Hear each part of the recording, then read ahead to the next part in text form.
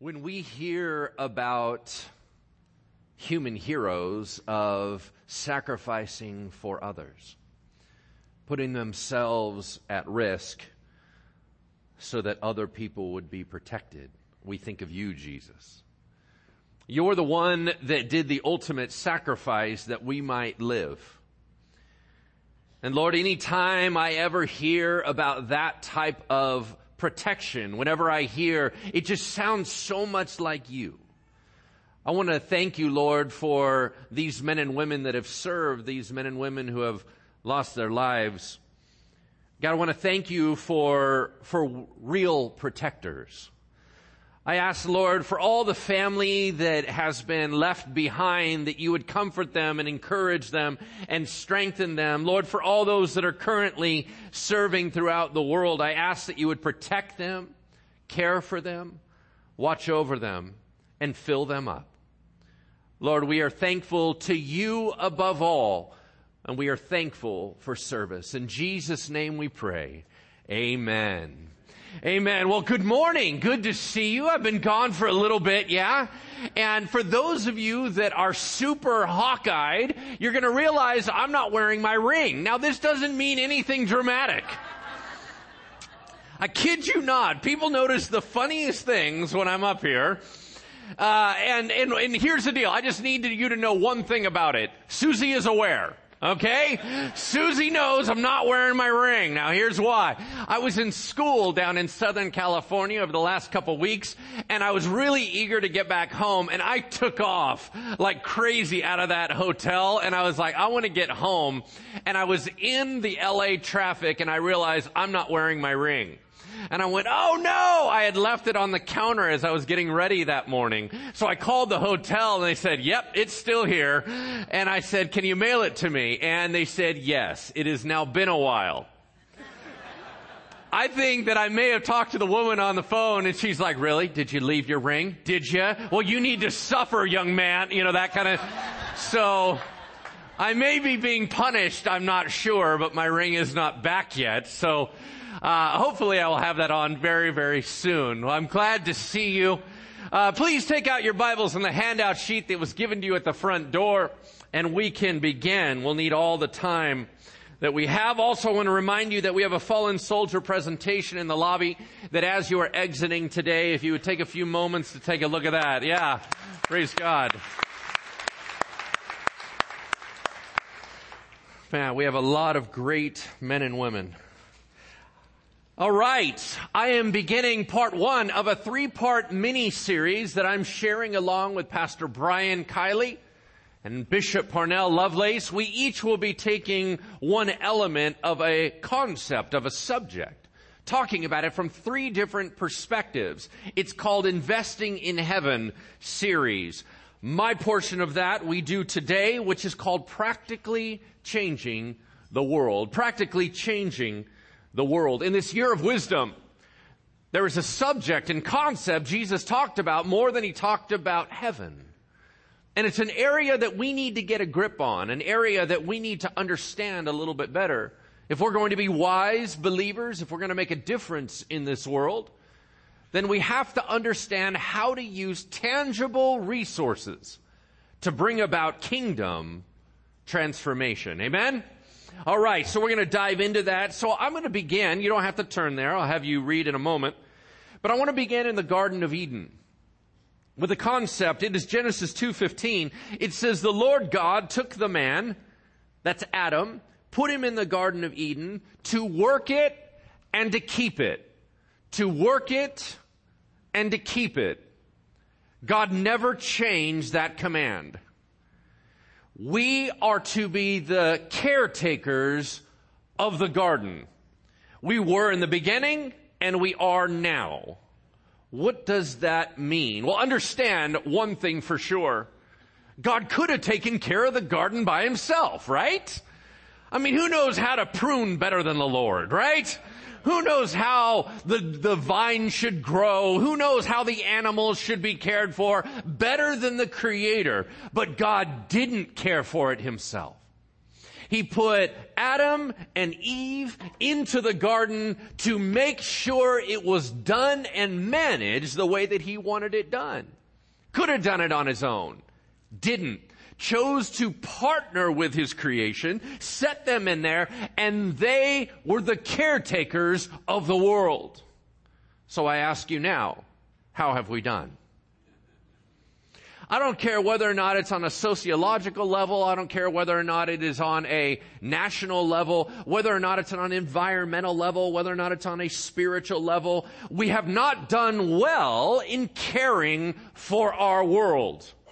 It is our responsibility, mankind's responsibility, to carry out God's will here on earth. We're not caretaking our gardens very well.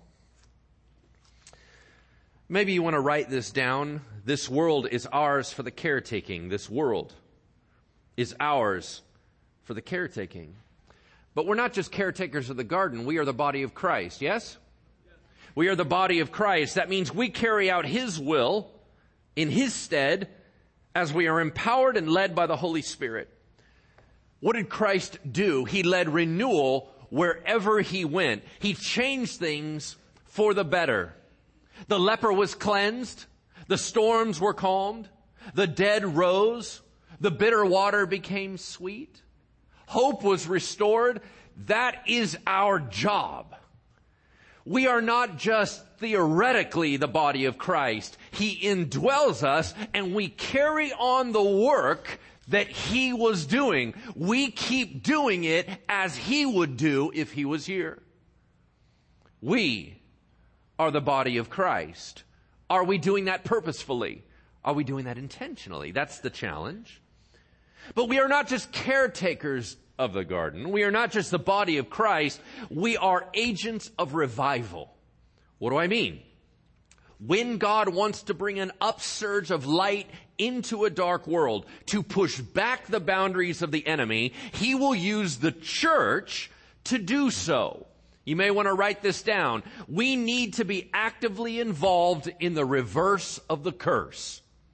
We need to be actively involved in the reverse of the curse by implementing our God-given authority over all principalities, powers of this dark world.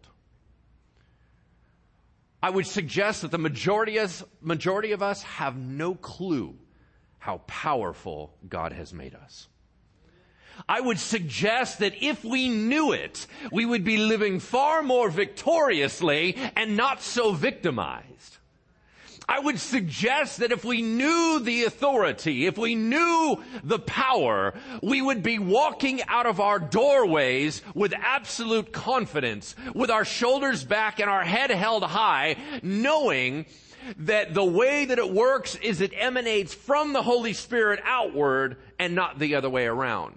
Do you understand how many of us now live in cloistered lives, afraid of the pollution of the world, but you forget the role of the Holy Spirit and how Jesus handled it? When Jesus touched the leper, did the leprosy go to him or did the cleansing go out from him? It went out. When we walk out into the world, the darkness does not consume the light. The light shines into the darkness. Our job is not to pull back. Our job is to engage. When we engage, the cleansing flood flows from the Holy Spirit in our hearts outward into the world. We do not run away. We walk in with confidence and we bring about transformation. Whatever room you walk into as a child of God, so does the Holy Spirit. And when He's there, all bets are off. Yeah? We are not just caretakers of the garden. We are not just the body of Christ. We are not just agents of revival, but we are kingdom ambassadors. In our hearts, homes, and churches, it should be here on earth as it is in heaven. We are walking mobile embassies of the homeland. Heaven dwells wherever we are. Therefore, when someone needs to hear about the homeland, when someone needs resources from the homeland, where do they go? They go to the embassy. That's you. They should be able to see you like at a beacon of light. And they said, I'm looking for God. Do you know where He is? Of course I do, for He dwells within me. Of course I do. I can pray for you now and draw the resources of my Heavenly Father into your situation. Can you imagine? This is how we should be. Write this down. Where Christians are, the kingdom is. Where Christians are, the kingdom is. And hell will not prevail.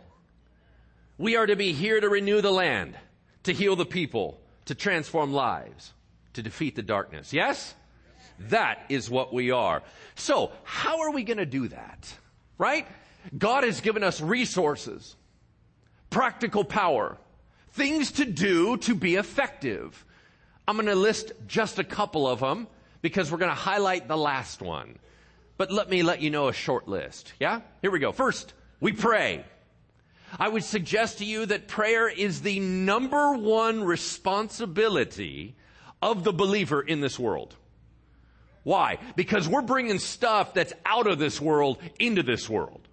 We are talking with God Almighty, who is limited by nothing and no one, right? Prayer is critical, and prayer matters because God says it matters. Oh, well, He could do it Himself, but He doesn't want to. He wants to involve us. Number two, we connect in community with one another. So how are we effective? How are we powerful? Together. Why? Because together is the only way our Christian life makes sense. Alone, Christianity doesn't make sense. All the spiritual gifts only work in community. You will not understand your power. You will not understand your identity if you're all by yourself. You only get it when you're with us. It's where all the spiritual growth really happens, is in small groups together where we're talking with each other about things that really matter. Yeah? Doesn't happen primarily in the big group. This is where inspiration happens. This is where motivation happens. This is where education is poured out. This is where we do other things like collectively worship God, where we share together and we pool resources. What is happening here is powerful, but there's more. And it happens primarily in smaller groups. That's where we begin to change. Awesome. Number three, we fan into flame our spiritual gifts. If we want to be effective in this world, we fan into flame our spiritual gifts. Why? Because they are our individual contribution to kingdom work. Oh, you got one. If you are not developing your spiritual gift, we as a body are weakened. Once again, don't you dare fall into the trap of it doesn't matter what I do, God's going to do it anyway. He can. He doesn't want to. You and I will be held accountable for our part. Lastly, we renew our minds through the Word of God. We renew our minds through the Word of God. Through the Word of God. Why? Because what we think determines what we do. And the Word of God defends us against our three enemies: the world, the flesh, the devil. Now, we are to be Scripture-soaked and Spirit-led, yes?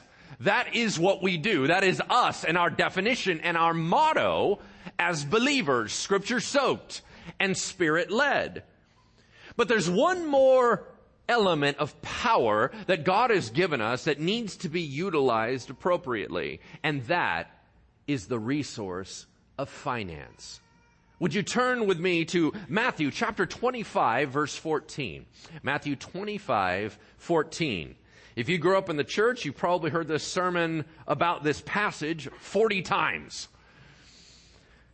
It is my job to bring it not only fresh, but to bring new thoughts through it. So we are going to do that. Matthew 25, verse 14. Matthew 25, verse 14. Jesus talking about what we should do while we wait for him to come back told this story. It will be like a man going on a journey. That man is Jesus Christ going away, who called his servants, that's us, and entrusted to them his property. What did God give us? His property. What does that mean? We're going to spend a lifetime figuring it out, right? But he went away and he gave us his property. To one he gave 5 talents, to another 2, to another 1, each according to his ability. Quick question. Did he give everyone the same? He did not. I'm going to highlight another story that parallels this where everyone did get the same but didn't get the same results. Please don't ever compare with one another because you don't know what we've each been given by God and what responsibility comes with that, right? You stay in your lane. You figure out and use what you got. Don't look at what I got, right? You stay with yourself, all right? Here we go. It says, and then he went away.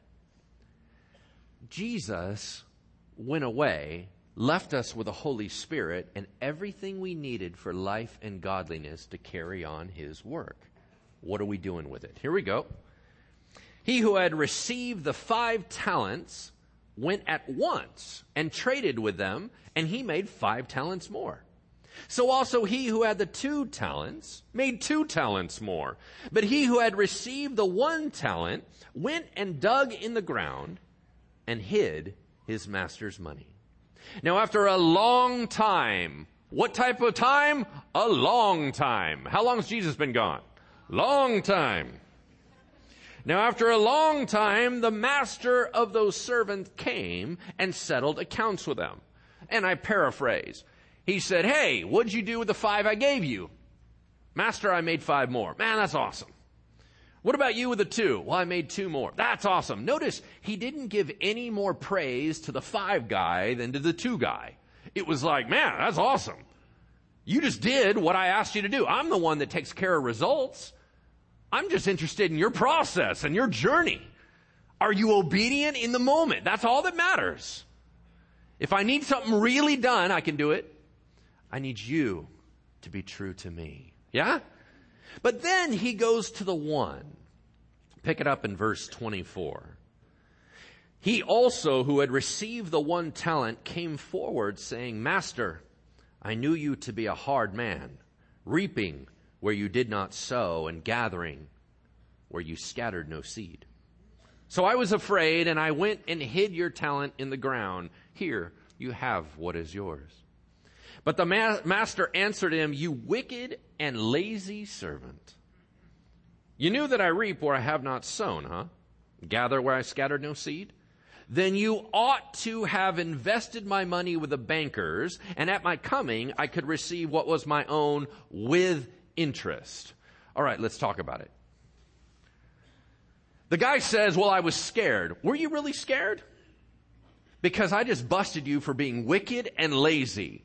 You didn't want to do it, and there's a different reason. You were not afraid of me. You know me. Now, do I take it seriously? Yes. Was it daunting to try to put something into play? Yes. Was there risk involved? Yes. But that's not why you hid it. Here's the interesting part. Did you see the second line that he said? I know you're a man that gets stuff where you didn't even sow. What does that mean? It means, God, you don't need me. You're going to get it anyway. You always do what you're going to do anyway. It doesn't matter what I do with my investment. You're always going to get it or you're not going to get it. I don't matter. So who cares if I use my talents or not? How many of us have fallen into that trap? Well, really, I have the gift of, what, working on cars? What does that matter in the grand scheme of things? God's going to do what God's going to do. Ah, you missed it. God can do it without you. He doesn't want to. That's why he gave it to you. Right?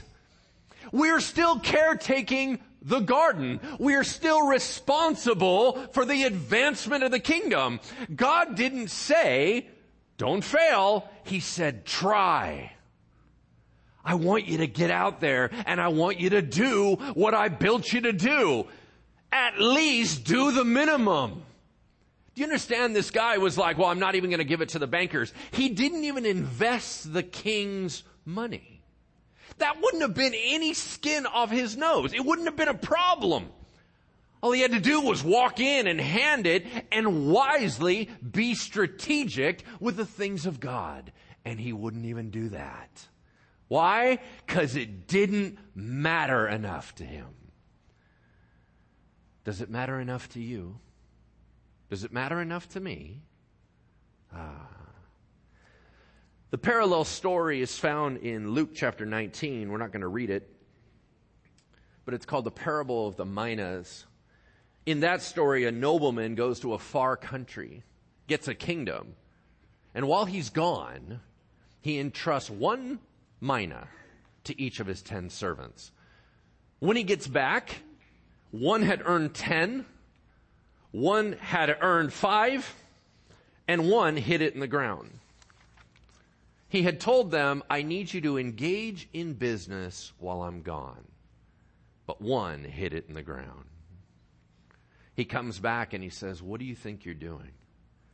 I gave it to you so that I would increase. You have not seen me important enough to increase my kingdom. Were you trying to build your kingdom? Is that what we've been doing?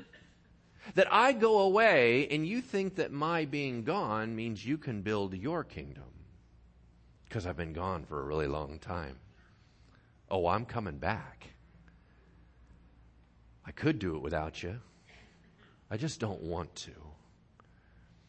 You see, God has ways to build his kingdom and they involve us. One of those is financially. God utilizes resources, tangible resources in this world to do kingdom work. In the Old Testament, we read about it in terms of the tithe of Israel. Y'all know what tithe means? It means 10%. God created a nation called Israel. But understand, you were born a Jew. You didn't choose to be a Jew unless you were an outsider. So everyone that was born a Jew may or may not have even liked God, but they were automatically in his theocracy, a nation ruled by God. He was trying to rule a nation of secular hearts, of resistant people, so he mandated what they had to do. Why? Because he was trying to do a spiritual display to the world, right? So he had laws, regulations, and he said, guys, you're here for a purpose. I need you to do this, right?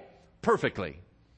And he said, you are not going to want to, so I'm going to force you to take care of the poor. I'm going to force you to take care of the temple. I'm going to force you to do what is right. So he gave a mandate that if they did not tithe, they would be cursed, because he had a bigger plan at play. Now, when is all said and done, he forced the Jewish nation to give approximately 30% of their income into healthy things. Remember, it was forced. Why? Because they were resistant. In the New Testament, whole different ballgame. Why? Because by the time we get to the New Testament, we already know the full love of God demonstrated that Jesus came and died for us while we were yet sinners, right? We saw how much God loves us. We had this whole way paved that we would reconnect with God. God himself, in the person of the Son, dies on a cross to rescue his creation. We know the love of God. Then, to make matters more intense, he sends the Holy Spirit down into his people, where indwelling, transforming from the inside out, filling us with power, filling us with love, filling us with transformation, we are now walking temples filled with the presence of God. When that happens, what does giving look like? You'll see that the New Testament, it's dramatically different. Now all of a sudden you have people selling fields, selling extra houses, taking all the money and pouring it at the apostles' feet and said there. Why would they do that? Because the tithe was no longer mandatory. Why? Because we're no longer the resistant ones. We're no longer the ones that have to be baited into it and argued into it and fought into it and commanded into it. Now we're full of the love of God. Now we're full of the power of the Spirit. Now we want to partner with God. Now the rule is no longer 10% or be cursed. Now it's kids, just do what needs to be done. That's it. Has the world lied to you and made you like the Old Testament, where he still has to talk you into it? That you're the resistant ones? Has the Holy Spirit not been able to soak in there and make you excited about partnering with God? What has happened to us? Have we bought into the lie? Y'all, you're filled with the Lord. There's stuff we can do. That's exciting. Y'all ready to take a live poll? Let's do this. Take out your phones. This is going to be awesome. Everyone take out your phones. If everyone doesn't participate, it's going to be lame. Everyone take out your phone. Take out your phone. I know, gentlemen, it's deep in your purse. Okay, keep looking. Keep looking, right? So ladies, get out your phones. Gentlemen, get out your phones. We're going to do this. We're going to do a live poll, live results. Now, for all of you that are all paranoid, it's anonymous. It's anonymous. No one has any clue what's coming out of your phone attached to you. You are secret. That means you can be honest. Praise the Lord. Right? So now take out your phone. If you are savvy in all this, just go to the bulletin, scan the QR code, boom, it takes you right there. For everyone that's over 20, if you can open up your browser, right? Open up your internet stuff. It's usually the little Safari button, right? If you have an iPhone. Open up your browser and type in bridgeway.church. That's our website. Bridgeway.church/poll. Bridgeway.church/poll. Everybody's got to do this. It's only fun if we all do it together. You can't just stare at me because I'll know that you're not looking at your phone. Come on. Everybody's got to do it. This is super, super fun. All right. It's anonymous. Have I mentioned that? It's anonymous. So I need you to be honest in all these questions. Be honest. We're not attaching it to your name. You can secretly tell us the truth. All right? Here we go. This is going to be super fun. Let's everybody get on there. All right. Everybody on? No, almost. Bridgeway.church/poll. Here we go. First question. Number 1, how old are you? We're trying to figure out what we're dealing with today. All right? Be honest. A, are you under 25? B, are you 25 to 45? C, are you 45 to 65? D, are you 65 plus? If you can't remember how old you are,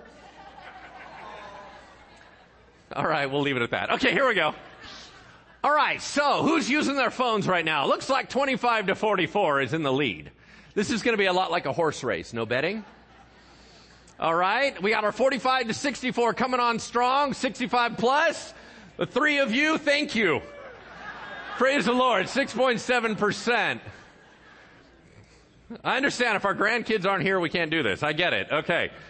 Come on, we can do this. 7.1, thank you. Yes. Marilyn, you just joined on. That was fantastic. All right. All right, here we go. It's still going. We're counting up. Look, we're losing some places. All right, fantastic. Here we go. The majority of us, almost half of us that are doing the poll are 25 to 44. I'm actually in the blue category. That's the 45 to 64 category. That's 1/3 of us. All right, here we go.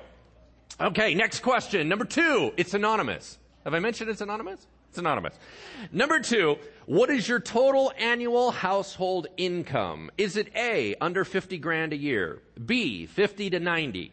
C, 90 to 150? D, 150 plus?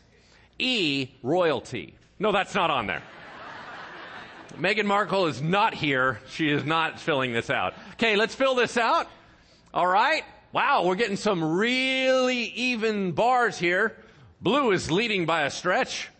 90 to 150. We got 23% of us over 150. We got, almost the same amount in 50 to 90.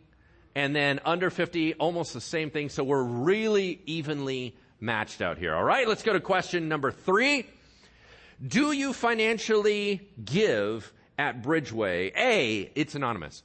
A, yes, 10% of my income or more. B, yes, less than 10% of my income. C, nope, financial giving's not a big part of my life. D, nope, but I regularly give money elsewhere. Why don't we fill that out? All right, here we go. Be honest, please. We are growing and we're shrinking. All at the same time. All right. We have a lot of givers, less than 10%. We have a significant amount more. We have 18% of us that do not financially give right now. And then we have some, not here, but I give in other places. All right. Excellent. Here we go. Question number 4. Do you actively seek, that's the key, do you actively seek to use your money to bless other people? A, yep, all the time.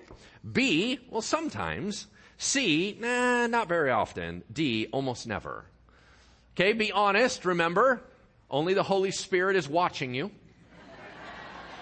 Okay? Sometimes, 60% of us, sometimes, 25% of us, yep, all the time. 3% of us are honest. Okay, good. We're such a healthy congregation. Okay, here we go. Here we go. Number 5. Which of these statements best describes what your bank statement says about you? Now, we wanted to use the phrase what your checkbook says about you, but no one remembers what that is. Okay, A, I'm barely making ends meet. B, I really like stuff. C, I'm focused on the kingdom of God. Or D, I'm totally chaotic and disorganized.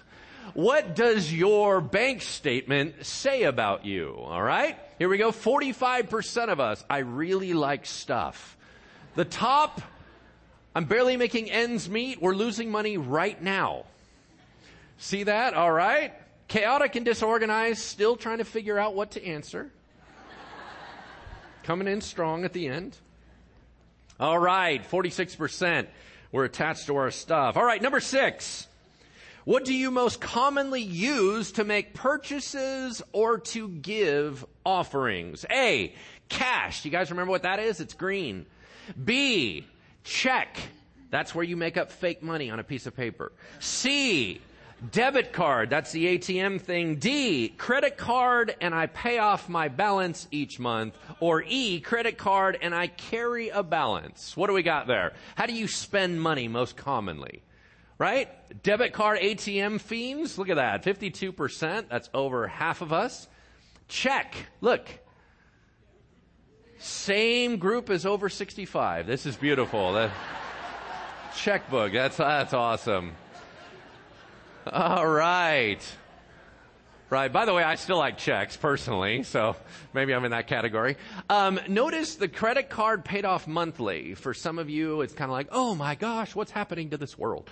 Okay, that is an ever-increasing surge in the younger crowd. Why? Because they're saying, not only am I paying my bills, but I can pay them off every month, and I get miles, and I get points, and I get things. So I'm getting extra stuff on my money while I'm paying it off.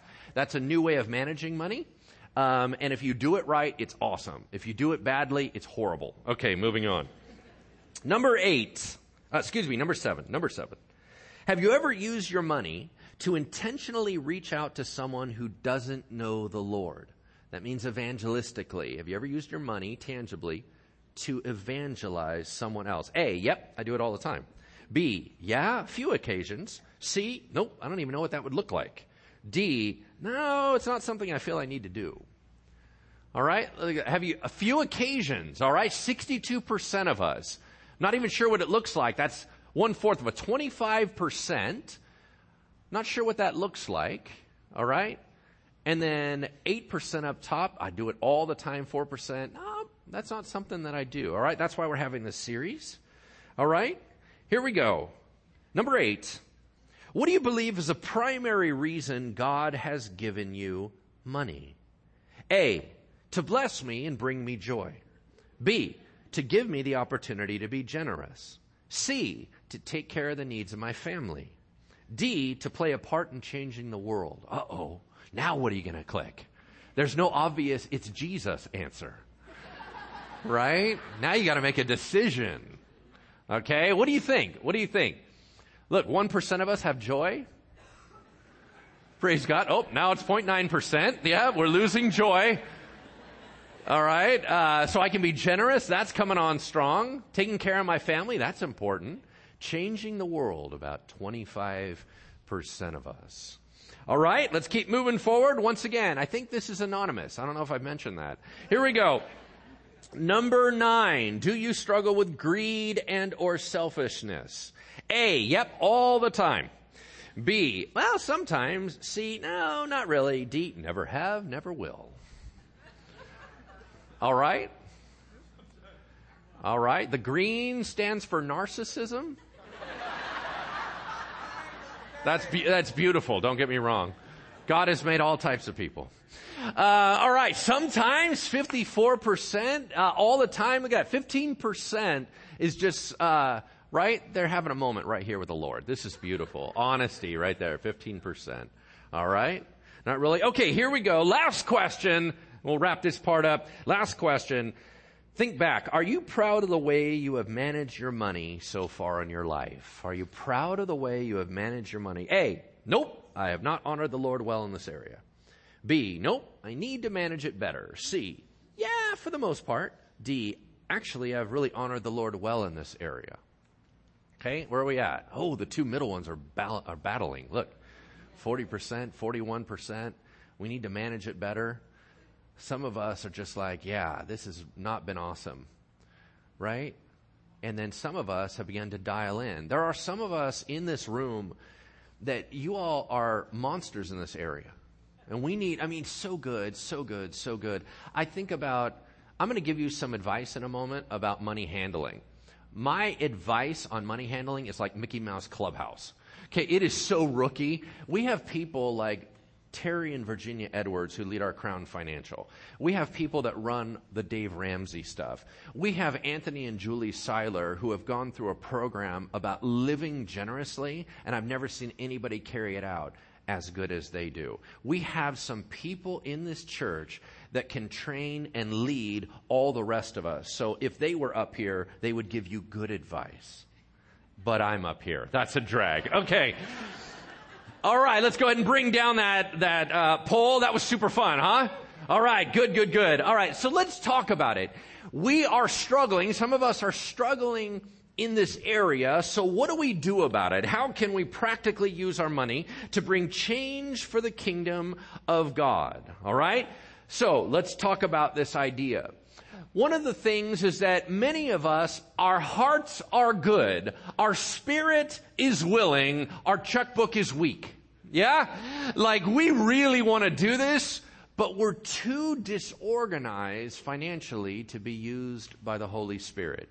If He taps us on the shoulder and says there's a need over there, we want to help out, but we simply don't organize our lives very well. Some of us are still living paycheck to paycheck. Right? Now, you would say, well, that's not my fault. I don't make very much. Well, actually, your paycheck and your lifestyle, if they're always meeting at the very top, you're not going to have any room. That's how it's always going to go. And if there's no room right now for margin, there's not going to be any room for margin when you make more because your lifestyle will increase. You are currently, in your mind, living below. So the minute you get more money, you'll raise up and meet it. So let me give you a couple ideas on how to use money a little bit more wisely in this area. I'm going to self-admit I am not a good saver, right? If there is money in my wallet, it is clearly the Holy Spirit saying, spend, my son. Spend it all and do not keep any of it. I swear it sounds like the Holy Spirit. I'm not sure if it is, but I think it is.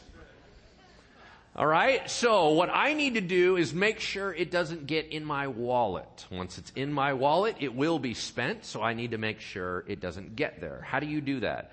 When Susie and I were early married, we did not have a lot of money.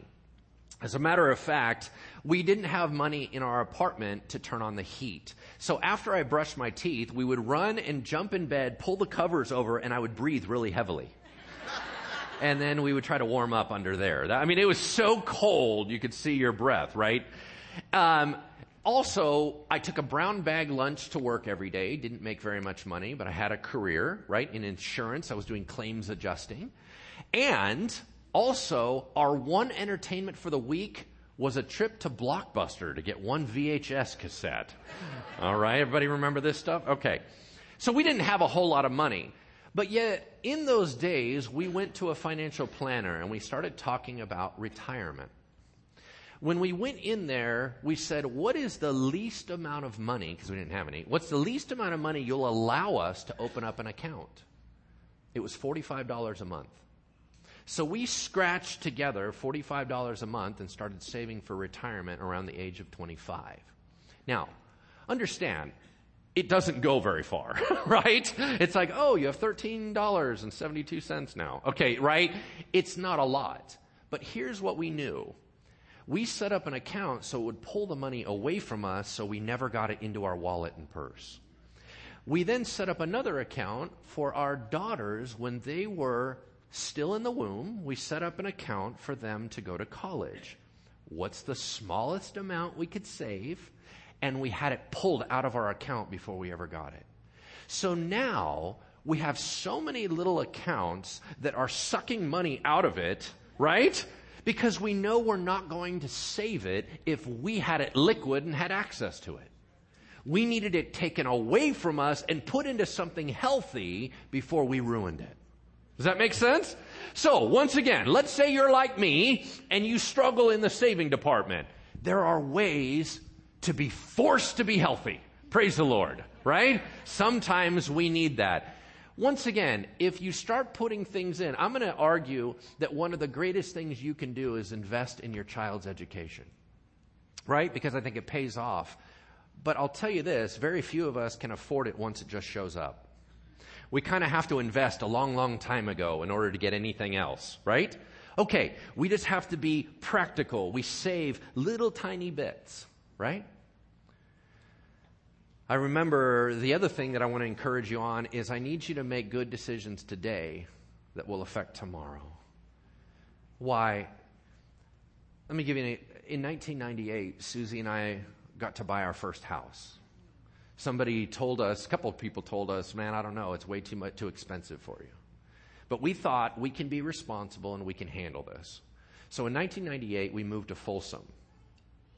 And we bought our first house for $138,000. I wish I would have bought 3.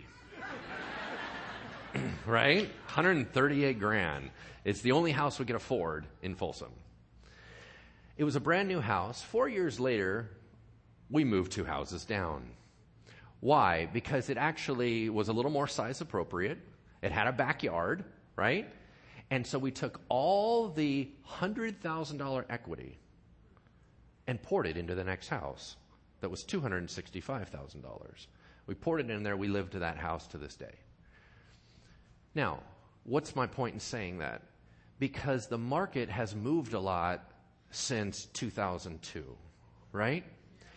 In all that, a lot of us grabbed equity and we moved and we did all that stuff. Here's what we forced ourselves to do, is not take advantage of the movement. And so what happens is we now have 9 years left to pay on our mortgage. Now we still have the same amount, right? Amen? And the idea is when everyone else got toys, we didn't get any toys. When everyone else got to do stuff, we didn't get to do that.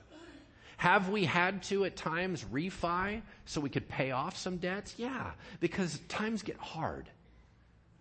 I'm not telling you that we're masters of this. What I'm telling you is that sometimes we can make good decisions today, not recognizing that in 2008 it was all going to hit the fan, right? And at that point we went, oh, thank the Lord that our mortgage is still at this place, right? Okay, all I'm trying to tell you is that if we are in debt, the Holy Spirit has to talk less. Do you understand what I'm talking about? Debt bonds us to this world where if the Lord tells us to go on the mission field, we have to say, Lord, I can't afford to do that. We need to be very careful to have freedom. There's really only two things I care about when it comes to money, because quite frankly, I don't care about money. That's why I don't handle the finance for Bridgeway. Right? I don't care. I only care about two things: giving to the Lord and debt. Those are the only things I care about. Everything else kind of like whatever.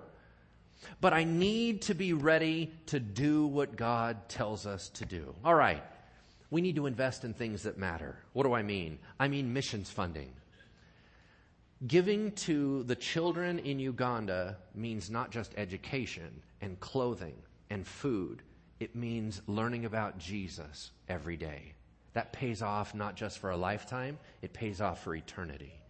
I mean, camp scholarships for kids. When you pay for camp scholarships so kids can go to Hume Lake and learn about Jesus for the first time. I'm talking about investing in minority group business opportunities. There are groups in our society that are not invested in as much as other groups, and it would bless our entire economy to raise them up and invest in their businesses. I'm talking about IJM, International Justice Mission, going around the world and attacking sex trafficking legally and making sure the bad guys go away. I'm talking about clean water programs, homeless ministries, Kiva microfinancing, Wycliffe Bible translators. I'm saying that there are organizations in the world that are bringing real change. This is how we use practical finance to advance the kingdom of God. It's just a tool. Money isn't the problem. Our hearts are the problem. It is the love of money that is the root of all kinds of evil. Nobody needs to carry guilt for having money. God gave it to you for a reason. Let's be powerful with it. So I think there are 3 areas we need to use our money well. This is what we're going to wrap up with. 3 areas. Number 1, building the local church. Number 2, supporting our Christian brothers and sisters. And number 3, sowing seeds into the world. Let's talk about those 3 real quick. I want to tell you how the modern church works, how Bridgeway works. I want you to think of a beehive. A beehive works like this. The bees all come in and they get a little food and they get a little stuff and they're making honey and it's sweet, right? They have a lot of work to do inside. Some of them actually hang out in the hive majority of the time, but a few of them. Some of them are guards, right? They're doing their work, but where is the power of the beehive most? Outside the hive. What do? They all go out and pollinate and change the world. You see, that's us. You come into church, you get fired up, you get educated, you get equipped, you get motivated. But all the real work that you're doing isn't here. It's out there. And so what we do is one of the ways that the church works is that we collectively agree to pay the salaries of worker bees in-house to do what? To empower us to get back out there and do our job. You do not pay church workers to do your work of ministry. Are we clear on that? You don't pay someone so you don't have to evangelize. All the staff is doing here, we're doing very little good out in the world. Right?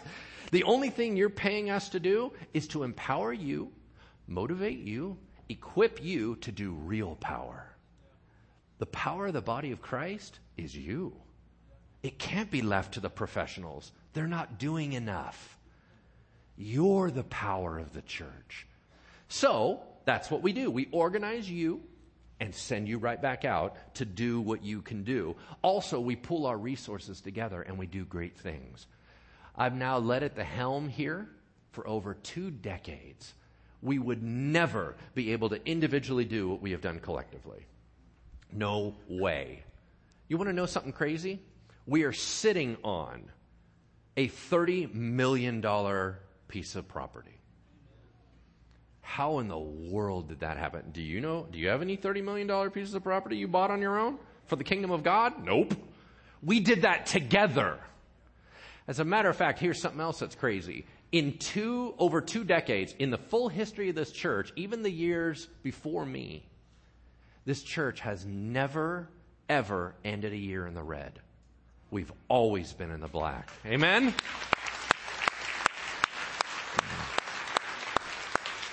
Now, that does not mean we were always getting in all the funding. Sometimes the only way we made it was to reduce and drastically freeze all spending and shove our expenditures down. We weren't getting the money. We went through hard times. We've gone through years of a freeze. As a matter of fact, it's been very difficult. But the management that we've done here is to keep it clear. I think that's pretty awesome. But here's the deal. I want to show you something.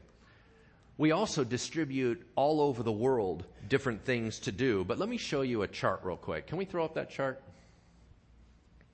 This is interesting. We have a $6 million budget here. That's a lot of money, yeah? It is supported this year so far. One of our elders did this assessment. Our $6 million budget is supported this year by 2,726 households. That's a lot of households. Now, out of those that actually give here, here's something I need you to see. 87% of all of us give less than $5,000 a year. 87% of us. 61% of us give less than $1,000 a year. How did we end up in a $30 million property? God. Because here's why. Some of you would look at this and go, man, that doesn't look very good for Bridgeway. But here's what I want you to see. We've always been a family where we scoop together our couch change and we hand it to Jesus and he multiplies it. So here's what I don't want you to hear. If you are giving at the level the Lord has asked of you, I don't want any guilt. I don't want any shame. I don't want any of that. We're not in a building program. We're not hurting. We're doing very good as a church, right? There's no pressure here. I'm just saying that if you are giving what the Lord asked you to give, that's awesome. If our church fails, the region hurts.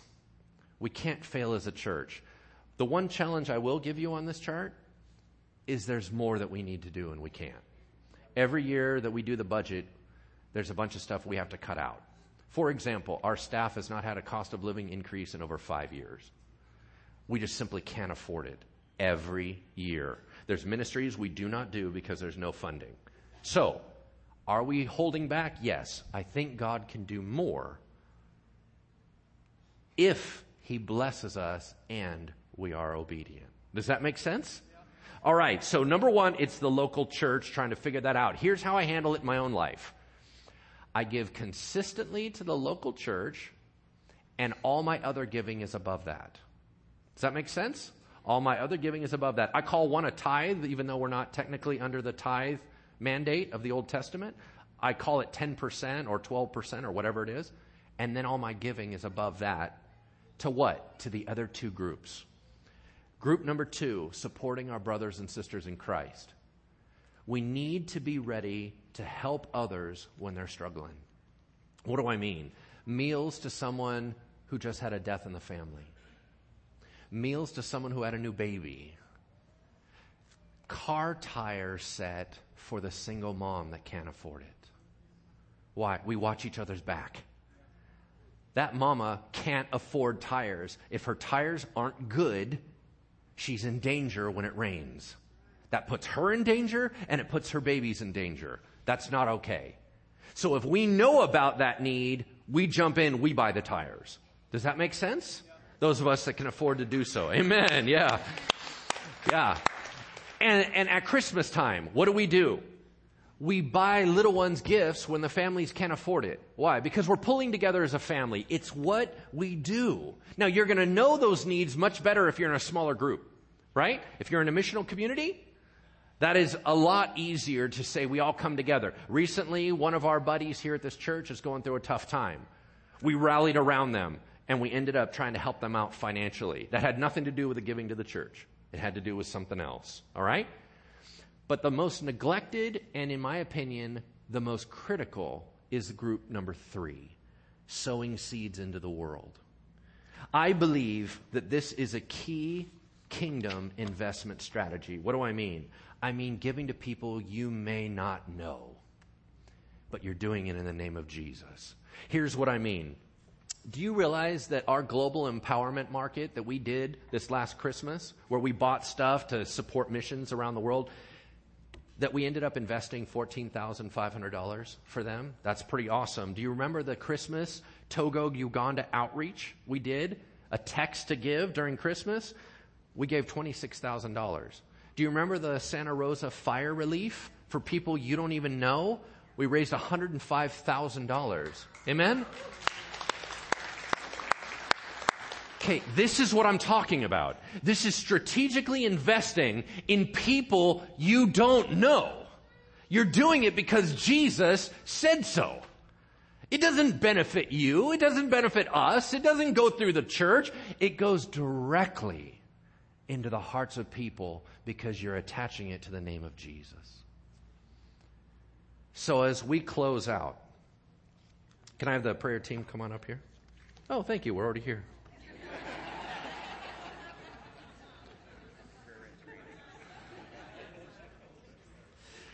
As we close out and the prayer team's coming forward, I'm going to issue you a challenge. Here's what I want you to do. I want you to go home. On the way home, I want you to grab $20 out of the bank. It's called the $20 challenge. We've done it before. I need us all to carry $20 cash either in our wallet or our purse. And you have 1 week to pray through and ask, Holy Spirit, who do I give this to in your name? It can be your barista. It can be a young college student. It can be somebody on the streets. It could be your neighbor. But you're praying and you're watching. It is a blast. You're watching and you're praying. Lord, is that the one? Is that the one? Is that the one? You already have it set aside. Now, if you can't afford $20, $2 still is powerful. But here's how you're going to give it to them. When you hand the money to them, they're going to say, what's this for? That's a logical question. Have an answer. Here's your answer. You ready? God told me to give it to you. I'm not sure why. But as a Christian, I have to do whatever he tells me to do. So I guess you're on his radar. And then shut up and get out. All right? Okay? Because here's the deal. You did not give them $20 so they can listen to you rattle on for another 50 minutes. You're just blessing them in the name of Jesus. And you're telling them that God is watching them, that their secret prayer request was answered by the King of Kings through his people. Amen? Let's close in prayer. Heavenly Father, thank you for a wonderful day. Thank you, God, for motivating us. Would you change our hearts and pull out all the yuck that the world has taught us about needing more stuff for us? God, would you purify our motives and allow us to be strategic? God, set us free from debt. Allow us to think so kingdom-minded, Lord, that things begin to change in our world. God, as we grow in maturity, would you increase our blessing that we might bless others? In the name of Jesus we pray. Amen. Amen. Have a wonderful weekend.